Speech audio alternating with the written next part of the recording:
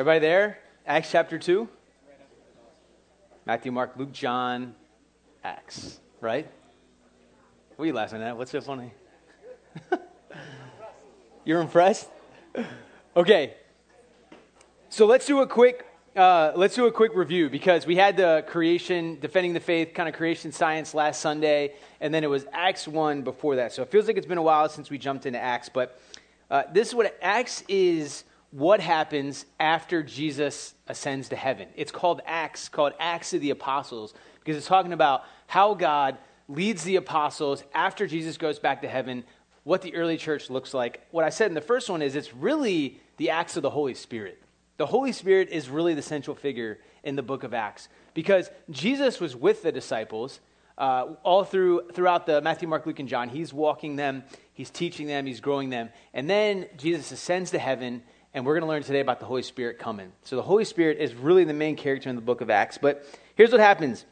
The beginning of Acts, written by Luke, the same guy that wrote the book of Luke. He's like, hey, I told you everything about what happened when Jesus was here. Now it's time to tell you about what continues to happen. And it talks to him about how Jesus, before he ascends, he says to them, you heard from me, John baptized with water, but you will be baptized with the Holy Spirit not many days from now. So Jesus shares that. And then Jesus returns to heaven, and now at this point there's 11 apostles, because Judas has died. He betrayed Jesus, and so they decide, hey, we need to, Jesus had 12, we need 12.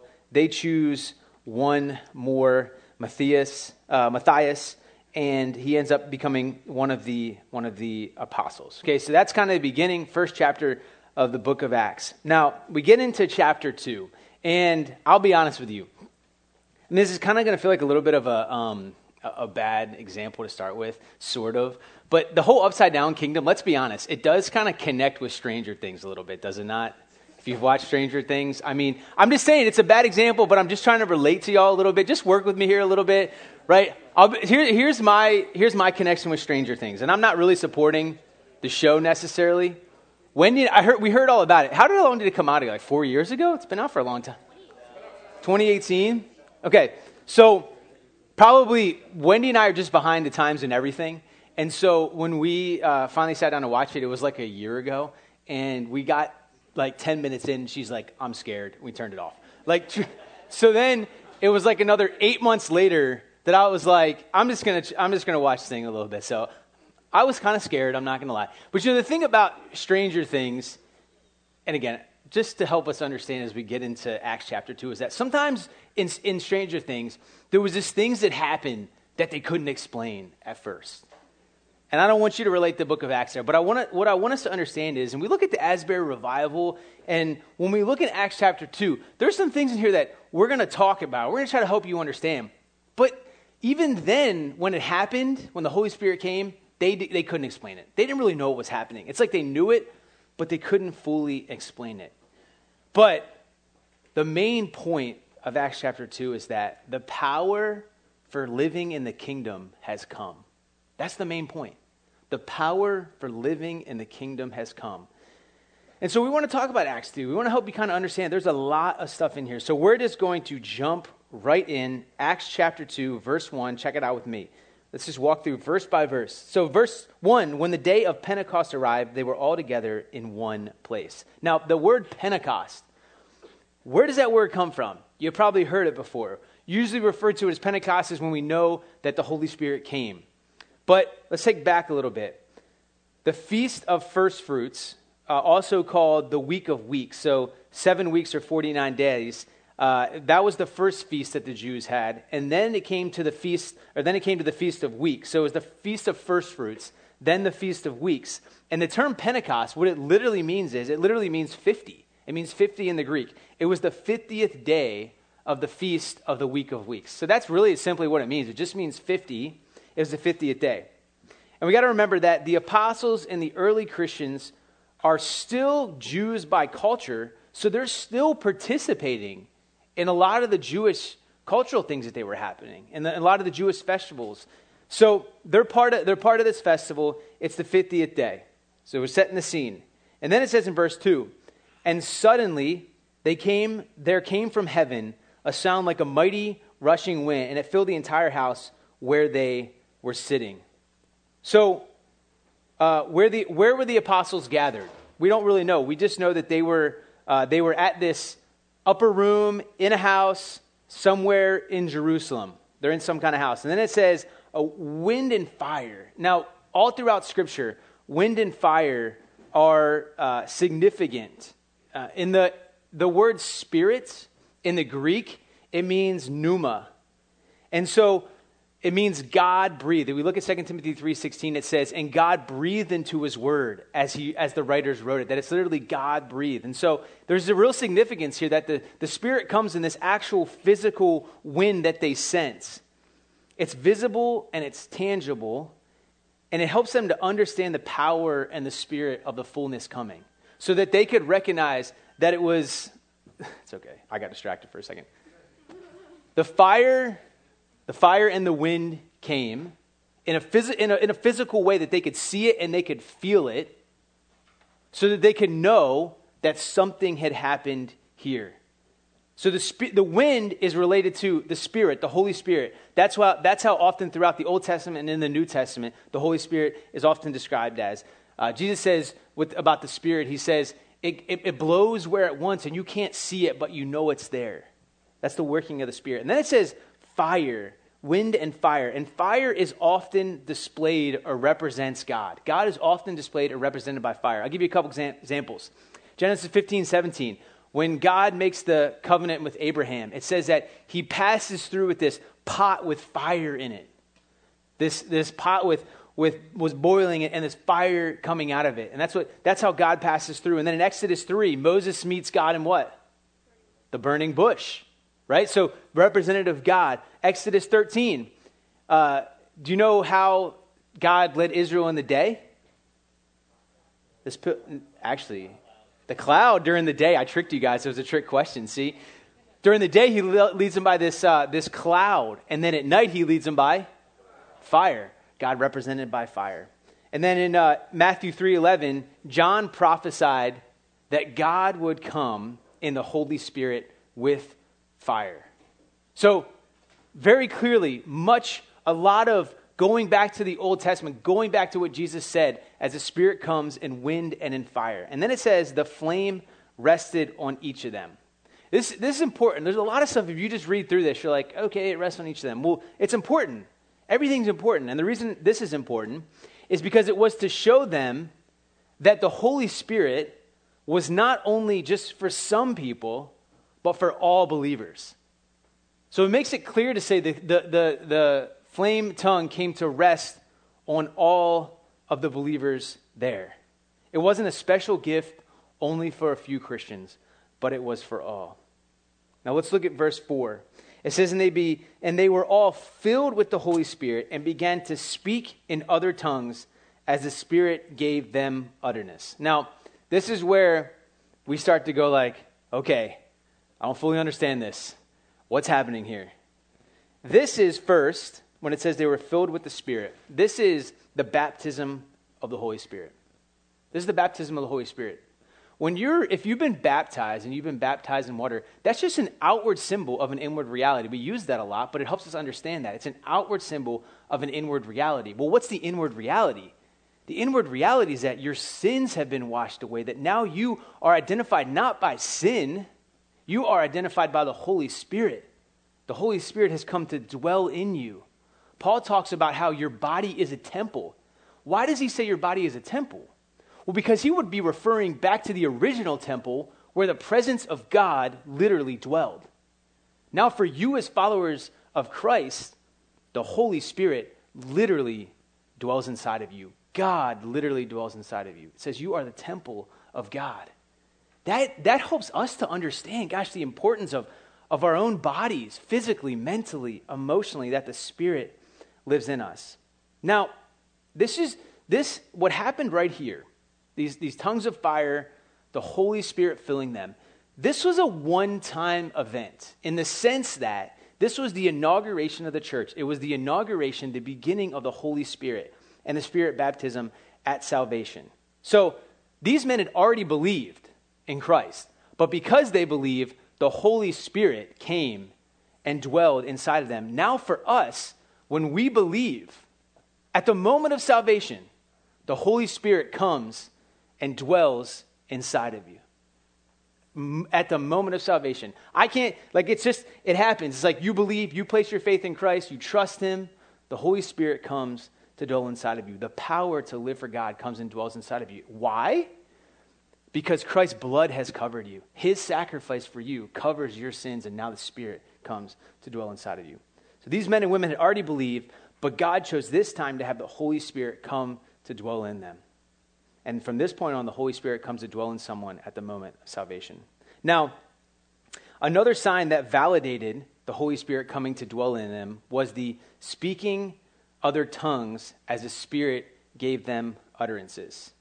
Now, understanding this isn't something that we normally see, and it could feel a little weird, but it doesn't have to be. Let's talk about it, and let's understand it. Now, it began to speak in other tongues. This means it was some kind of spoken word. We need to actually refer to Acts 2, 7 through 8. We need to go ahead a little bit, because it says in verse 7, and they were amazed and astonished, saying, are not all of these who are speaking Galileans? And how is it that we hear, each of us in his own native tongue? Now, here's kind of where people go, okay, there's two different things. One thought is, were these men, these Galileans, speaking an actual language that was the true language of the people that could understand, or were they speaking some kind of utterances that we wouldn't be able to understand, but the people hearing it could understand as their own language? And this is where you interpret Scripture and you try to figure it out. If you ask me my opinion, I think they spoke actual languages that they didn't know, but that the people that were hearing knew the language and could understand it. And this is a work of God. None of us could do this. None of us could begin speaking another language that we have no clue of. It was a sign that the Holy Spirit had truly come, that it was a work of God. And then it says, as the Spirit gave them utterances, it was clearly the Holy Spirit that allowed them to speak another language, and others could understand it, even though they spoke a different language than was theirs. And again, the whole goal of this was because what we need to understand is that within this crowd, there was many, and we're going to understand this as we get a little further in Acts, there was many in here that were not Christians. There's the ones that spoke in the tongues, yes, they were the Christians, but it was to be a clear sign to those that were the non-Christians around them that the Holy Spirit had come and that something was happening. And so the coming of the Holy Spirit, it marks the beginning of what we call the church, the universal church. The church not within a building, but within each person that has the Holy Spirit living in them, that is the temple of God, across the entire world for all time. The church began. And you know what unifies us, guys? What unifies us more than anything is the Holy Spirit. This is what 1 Corinthians 12:13 says. For we were all baptized by one Spirit, so as to form one body, whether Jews or Gentiles, slaves or free. We were all given the one Spirit to drink. That is what unifies us. Above anything else, the Spirit lives in us, and that's where we can find unity. Even when we struggle in difference with each other, which we will, even when we maybe don't agree with each other, it is the Spirit inside of us that draws us together in unity. Okay, so the Holy Spirit's come, they're speaking in these tongues, the men that aren't believers are understanding it, and it also says, we're going to get in here that it says they were declaring the works of God. So let's start in verse 5 now. We're going to read through verse 12. It says, now there were dwelling in Jerusalem Jews, devout men from every nation under heaven. So it's explaining who these Jews were. They were devout men from every nation under heaven. So all the nations were there, and it says that they were devout men. It doesn't mean that they were Christians. It means that they were devout in their Jewish faith. And at this sound, the multitude came together, and they were bewildered. So all these people, they hear the wind. They must have sort of seen the fire. And so now they're all coming together going, what's happening here? What's going on? And it says they were bewildered. They were like, what? Like, we don't get this. We don't understand. Because each one was hearing them speak in his own language. And they were amazed and astonished, saying, are not these who are speaking Galileans? And how is it that we hear, each of us in his own native tongue? Here, I'm going to mess up on some of these, okay? Parthians and Medes and Elamites and residents of Mesopotamia, Judea and Cappadocia, Pontus and Asia, Phrygia and Pamphylia, Egypt and the parts of Libya belonging to Cyrene, and visitors from Rome, both Jews and proselytes. Proselytes mean those that aren't Jewish by culture, but they converted to Judaism. That's what proselyte means. Cretians and Arabians, we hear them telling in our own tongues the mighty works of God, and all were amazed and perplexed, saying to one another, what does this mean?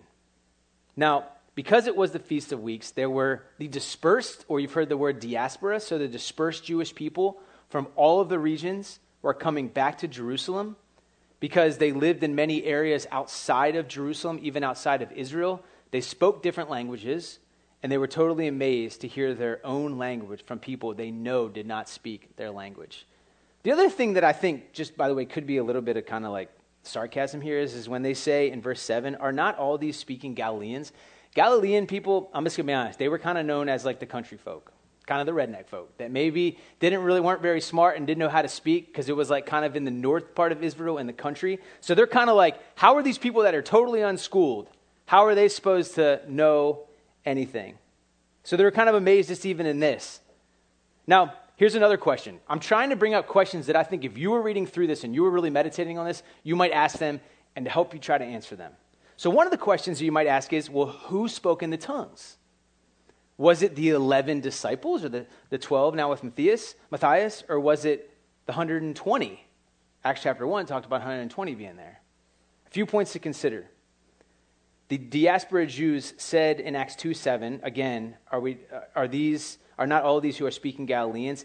It seems that from this they're referring to the 12 apostles who were almost all were from Galilee. So kind of lumping all of the 12 apostles now together as Galileans. It is possible that each apostle could have spoken more than one language. It was the apostle speaking, so they were kind of speaking multiple languages. And then there is a good chance, though, that many of the 120 were from Galilee. So it's a question that we don't fully know or fully understand. We try to put all of the facts together. I think that all of the 120 spoke in tongues, because I think that it says that they were gathered together, the tongues fell on all of them, and they all spoke. And I think many were from the regions of Galilee around. And I believe that this was God revealing that the Holy Spirit came to dwell on all believers that were there at that moment. So the speaking of tongues was declaring the wonders of God and the praise of God. And I think this is really, really important. When we think about even looking at the Asbury revival, even when we think about maybe times when we're at camps and retreats and things can get kind of emotional and we're like, is God working here? I think this is what happened, and this is a revival here. This is a revival in Acts chapter 2. It's like the beginning of the church and a revival all in one. And the big thing is here is that they were declaring the praises and the wonders of God. That to me is a key mark for any revival. Is God being praised? Are the wonders of God being shared? I think that's really key. Because if it's just about us, then it's not really a true revival. It's a lot of emotion. But when the wonders and the praise of God are being declared, I believe that there is a revival there. So, like we would, many of them were trying to understand what had just happened. They saw it, they felt it, they experienced it.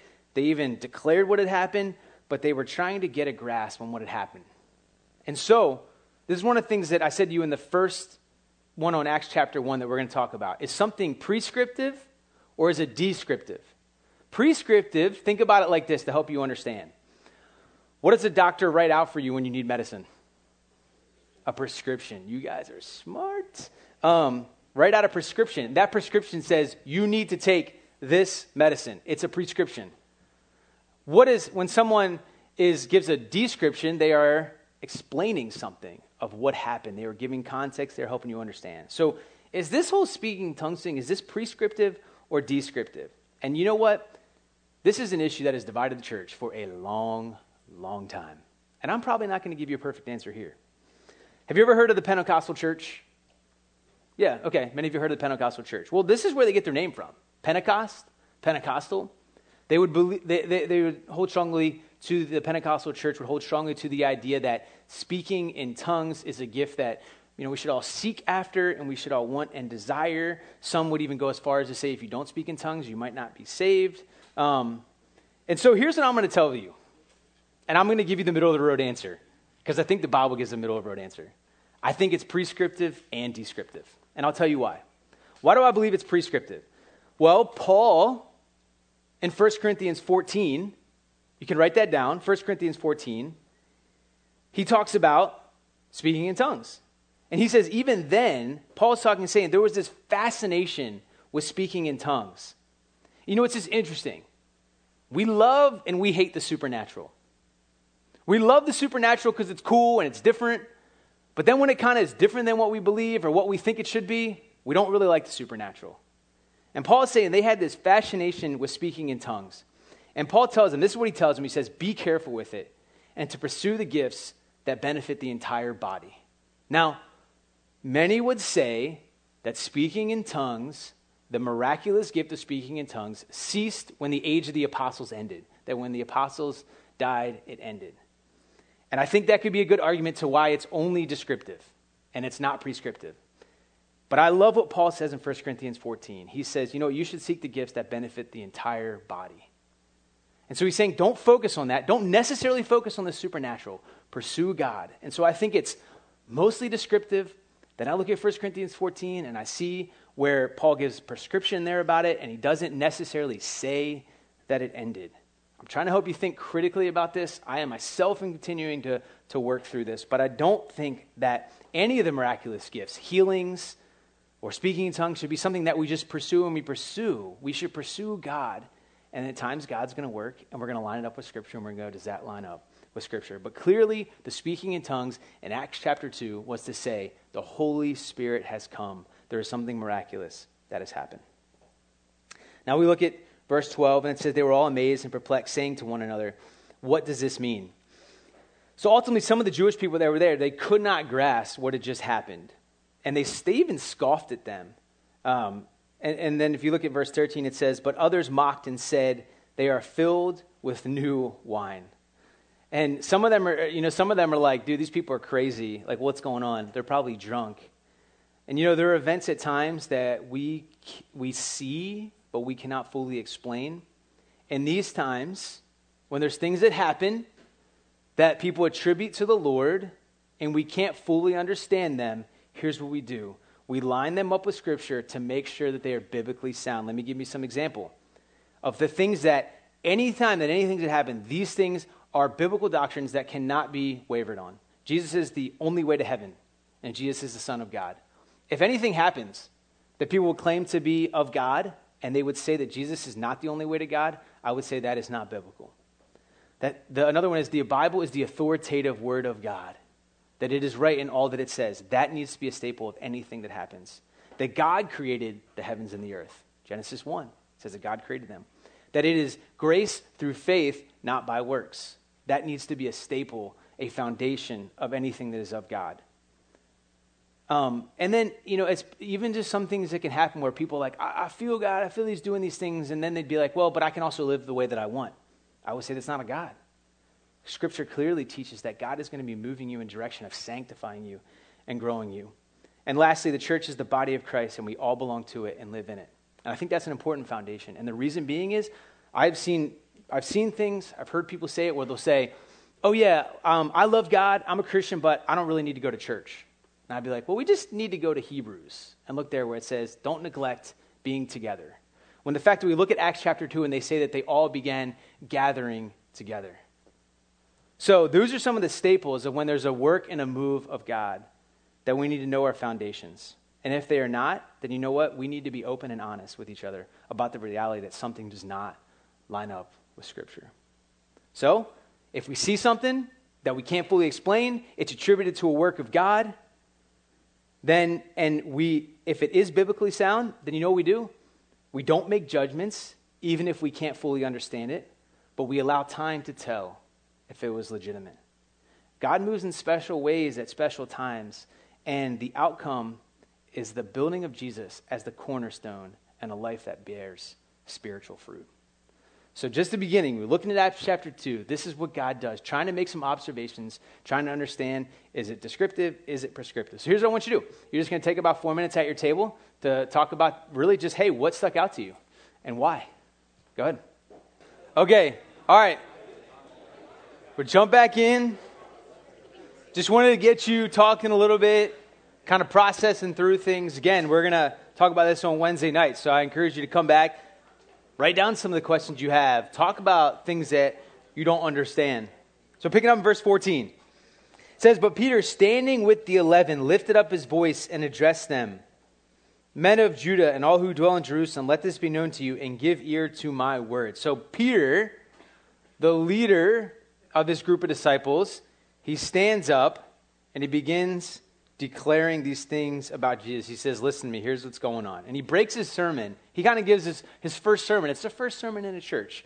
And he says, he breaks down into 4 sections. 1, there's prophecy fulfilled about Jesus. Old Testament prophecy, things they said in the Old Testament about it, Jesus that came true. Number 2, he declares that Jesus is the Messiah. Remember, he's talking to Jews here. The Jews are always waiting for the Messiah. He says Jesus is the Messiah. Number 3, he says Jesus as the Messiah has given the Holy Spirit.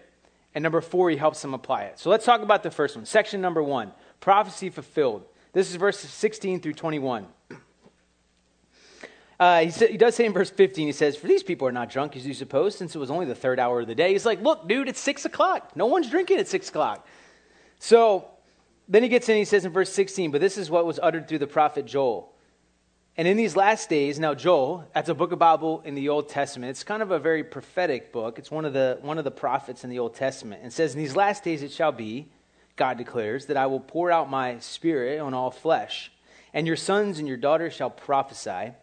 And your young men shall see visions, and your old men shall dream dreams. Even on my male servants and female servants, in those days I will pour out my spirit, and they shall prophesy. And I will show wonders in the heavens above, and signs on the earth below, blood and fire and vapor of smoke. The sun shall be turned to darkness, and the moon to blood, before the day of the Lord comes, and the great and magnificent day. And it shall come to pass that every one of you who calls upon the name of the Lord shall be saved.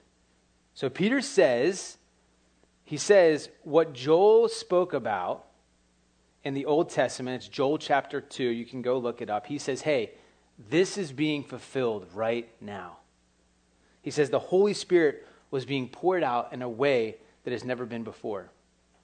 I love it. Right at the beginning, he's going back to the Old Testament saying these prophecies are true and they are coming true now. But we need to know this, not everything in Joel 2 was fulfilled.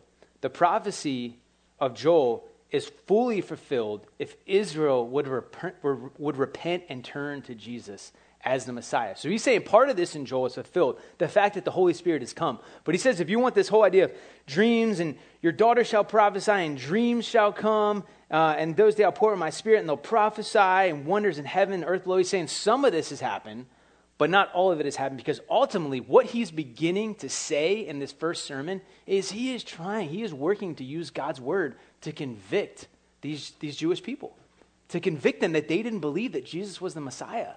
So he's knowing that many of them would know the book of Joel, and they would know that, gosh, this is saying that if we really want this to happen, we, the Jewish people, need to turn back to the Lord. We need to believe in Jesus as the Messiah. This would be important for the Jews who hold the scriptures in high esteem to see that the prophecy was being fulfilled. So this is the first thing. Peter says, prophecy's been fulfilled. Second thing is this, verses 22 through 32. Let's read it. Men of Israel, hear these words, Jesus of Nazareth, a man attested to you by God with mighty works and wonders and signs that God, through him in your midst, as you saw yourselves know. This Jesus, delivered up according to the definite plan and foreknowledge of God, you crucified and killed by the hands of lawless men. God raised him up, loosening the pangs of death, because it was not possible for him to be held by it. Let's stop there, and then we'll go a little further. In verse 22, Peter reminds them that some of them had seen Jesus maybe do a miracle. They had heard of him, or they knew someone that had seen him. This is an eyewitness account of the miracles of Jesus. And the miracles were God's way of verifying that Jesus was who he said he was. Just like the wind and the fire that came with the Holy Spirit was God saying, and the tongues that they spoke in different languages, they were saying, this is God declaring it is who he says he was. Then in verse 23, it says, this Jesus, delivered up according to the definite plan and foreknowledge of God, you crucified and killed by the hands of lawless men. You know, one of the most difficult things for the Jewish people to believe in this time, especially after being under control of the Egyptians, the Babylonians, the Assyrians, and now the Romans, one of the hardest things for them to believe was that their Messiah would be crucified. I mean, I think we have to have a little bit of sympathy and empathy to understand where they're coming from. They're kind of like, we've been under control of all these people, and now we're under the control of the Romans. And yeah, we can't fully understand that our Messiah was crucified. It didn't make sense. This didn't seem like the way a king would be treated, or the way of a king, and it sure wasn't the king that they wanted. They felt like, many of them, that the Romans had won. And they were probably even trying to understand, well, the religious leaders, the Pharisees of our day, if this Jesus was really the Messiah, wouldn't they have said so? They're trying to put it all together. Yet Peter is really clear to say it was God's divine and perfect plan that Jesus would be crucified. And Peter is tough. Peter implicates both the Jews and the Gentiles in the death of Jesus. He's convicting them. He's saying, but all of you, both Israelites in verse 22, and then in verse 23, it says, the lawless men. He's referring to the Gentiles here, the Romans that participated in the death of Jesus. So he's implicating all of them in this. And then in verse 24, it says, God raised him up, loosening the pangs of death because it was not possible for him to be held by it. Peter declares the resurrection of Jesus. He just declares it boldly. He says, Jesus, death could not hold him. He rose to be with God. Without the resurrection, you know what? Jesus would be a hero. He'd be a martyr and a great man. But by the resurrection, it proves that he is God. He is exactly who he said he was. Then in verse 25 through 35, Peter goes back to some more prophecy. It says, for David says concerning him, this is verse 25, I saw the Lord always before me, for he is at my right hand, that I may not be shaken. Therefore my heart was glad and my tongue rejoiced. My flesh will also dwell in hope, for you will not abandon my soul to Hades, or let your Holy One see corruption. You have made known to me the path of life. You will make me full of gladness in your presence. When he says Hades there, he's talking about hell. That is the Greek translation of the Old Testament word for hell, or Gehenna. So Peter breaks down the proofs of the resurrection and the ascension. I'm going to stop right there through verses 29. This is the fulfillment of Old Testament prophecy. What Peter goes through right here is Psalm 16, 8 through 11. And Peter is actually using logic here.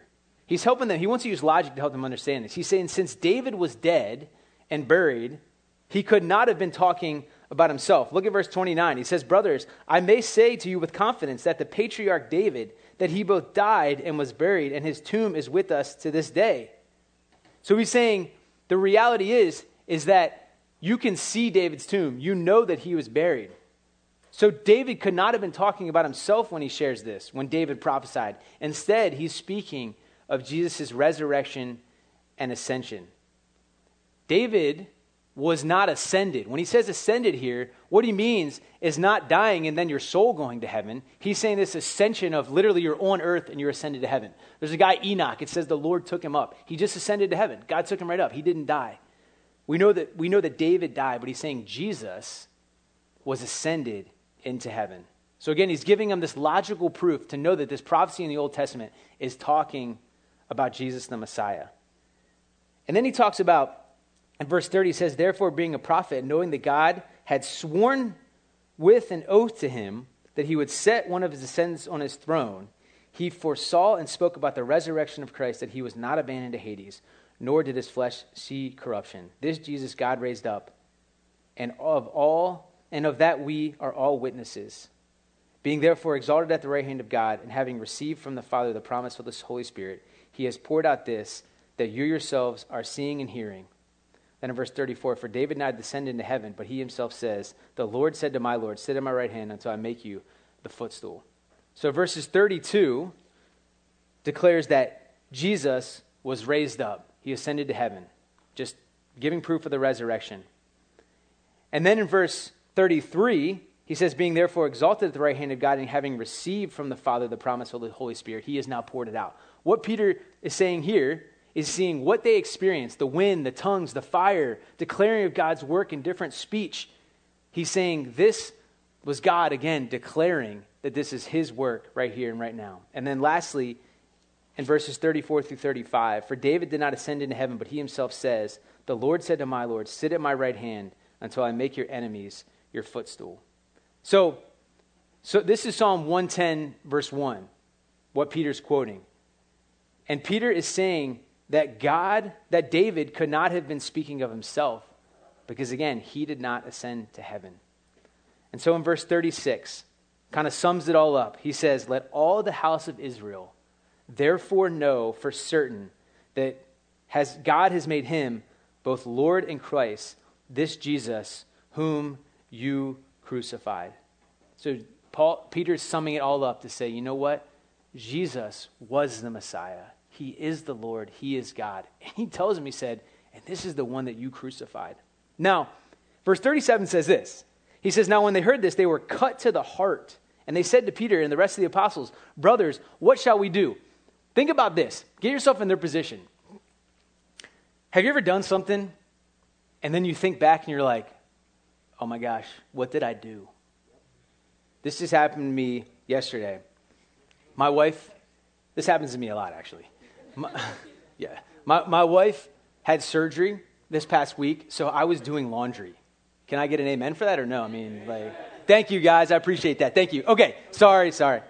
And so I was did all laundry and I dried it. And then I was carrying some of the clothes upstairs and she goes, you didn't put any of my leggings in the dryer, did you?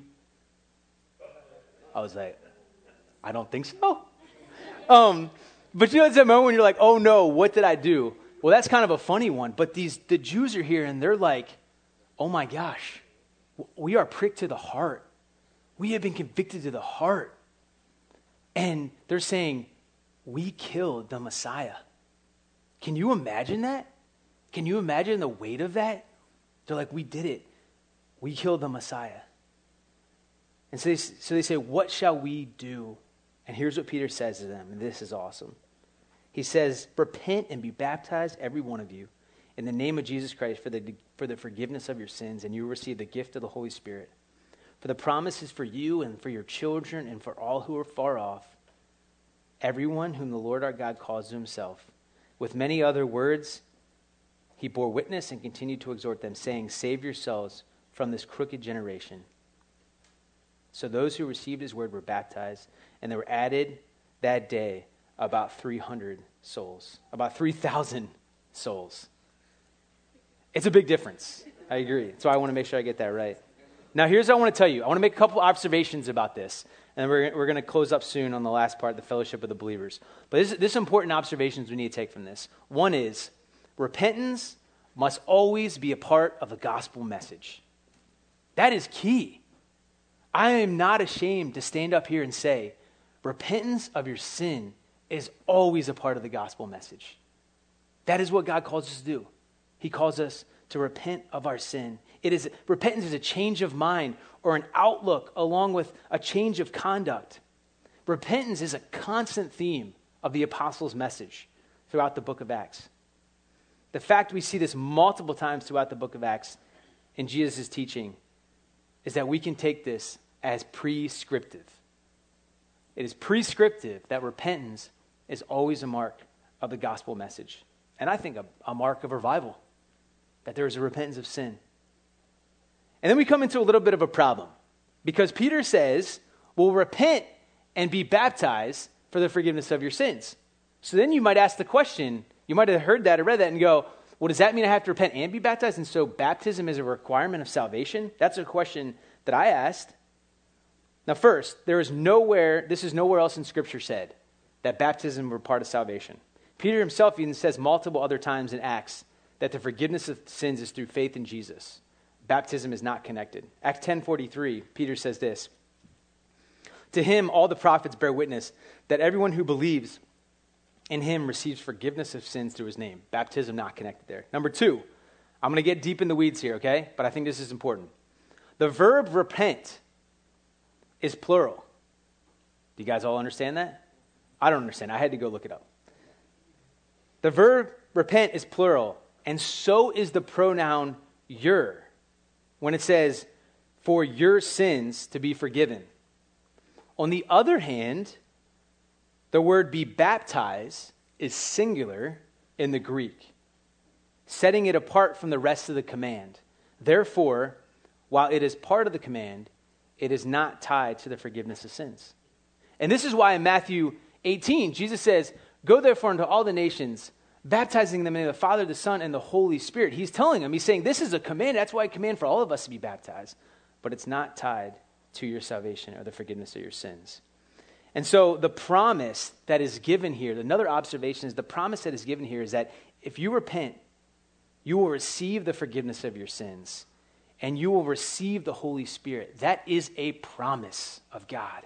That is not a maybe, that is a promise of God. And Peter makes it clear when he says, for all of you that are your sons and your daughters and for all that are far off, Peter says right in the beginning, this is for the Jews and this is for everybody else. And this would stun many of the Jews. And you know what's so cool in this? Peter brings together perfectly what happens at salvation. The human side is repentance. The God or divine side is God's sovereign call on our lives. They work perfectly together. God calls us and we repent. God draws us and we repent. That is the gospel message. You know, repentance of sin isn't to make you feel bad about yourself. It's to realize when you realize the depth of your sin, but Jesus bore that on the cross, it makes his death and resurrection so much more sweeter. And then 30,000 souls were saved that day from death to life. They repented, they were baptized. Why were they baptized? Because they immediately identified themselves as a follower of Christ. Now, this has gone long, so I'm just going to follow up here. I'm going to finish up here. I know you've been listening a lot.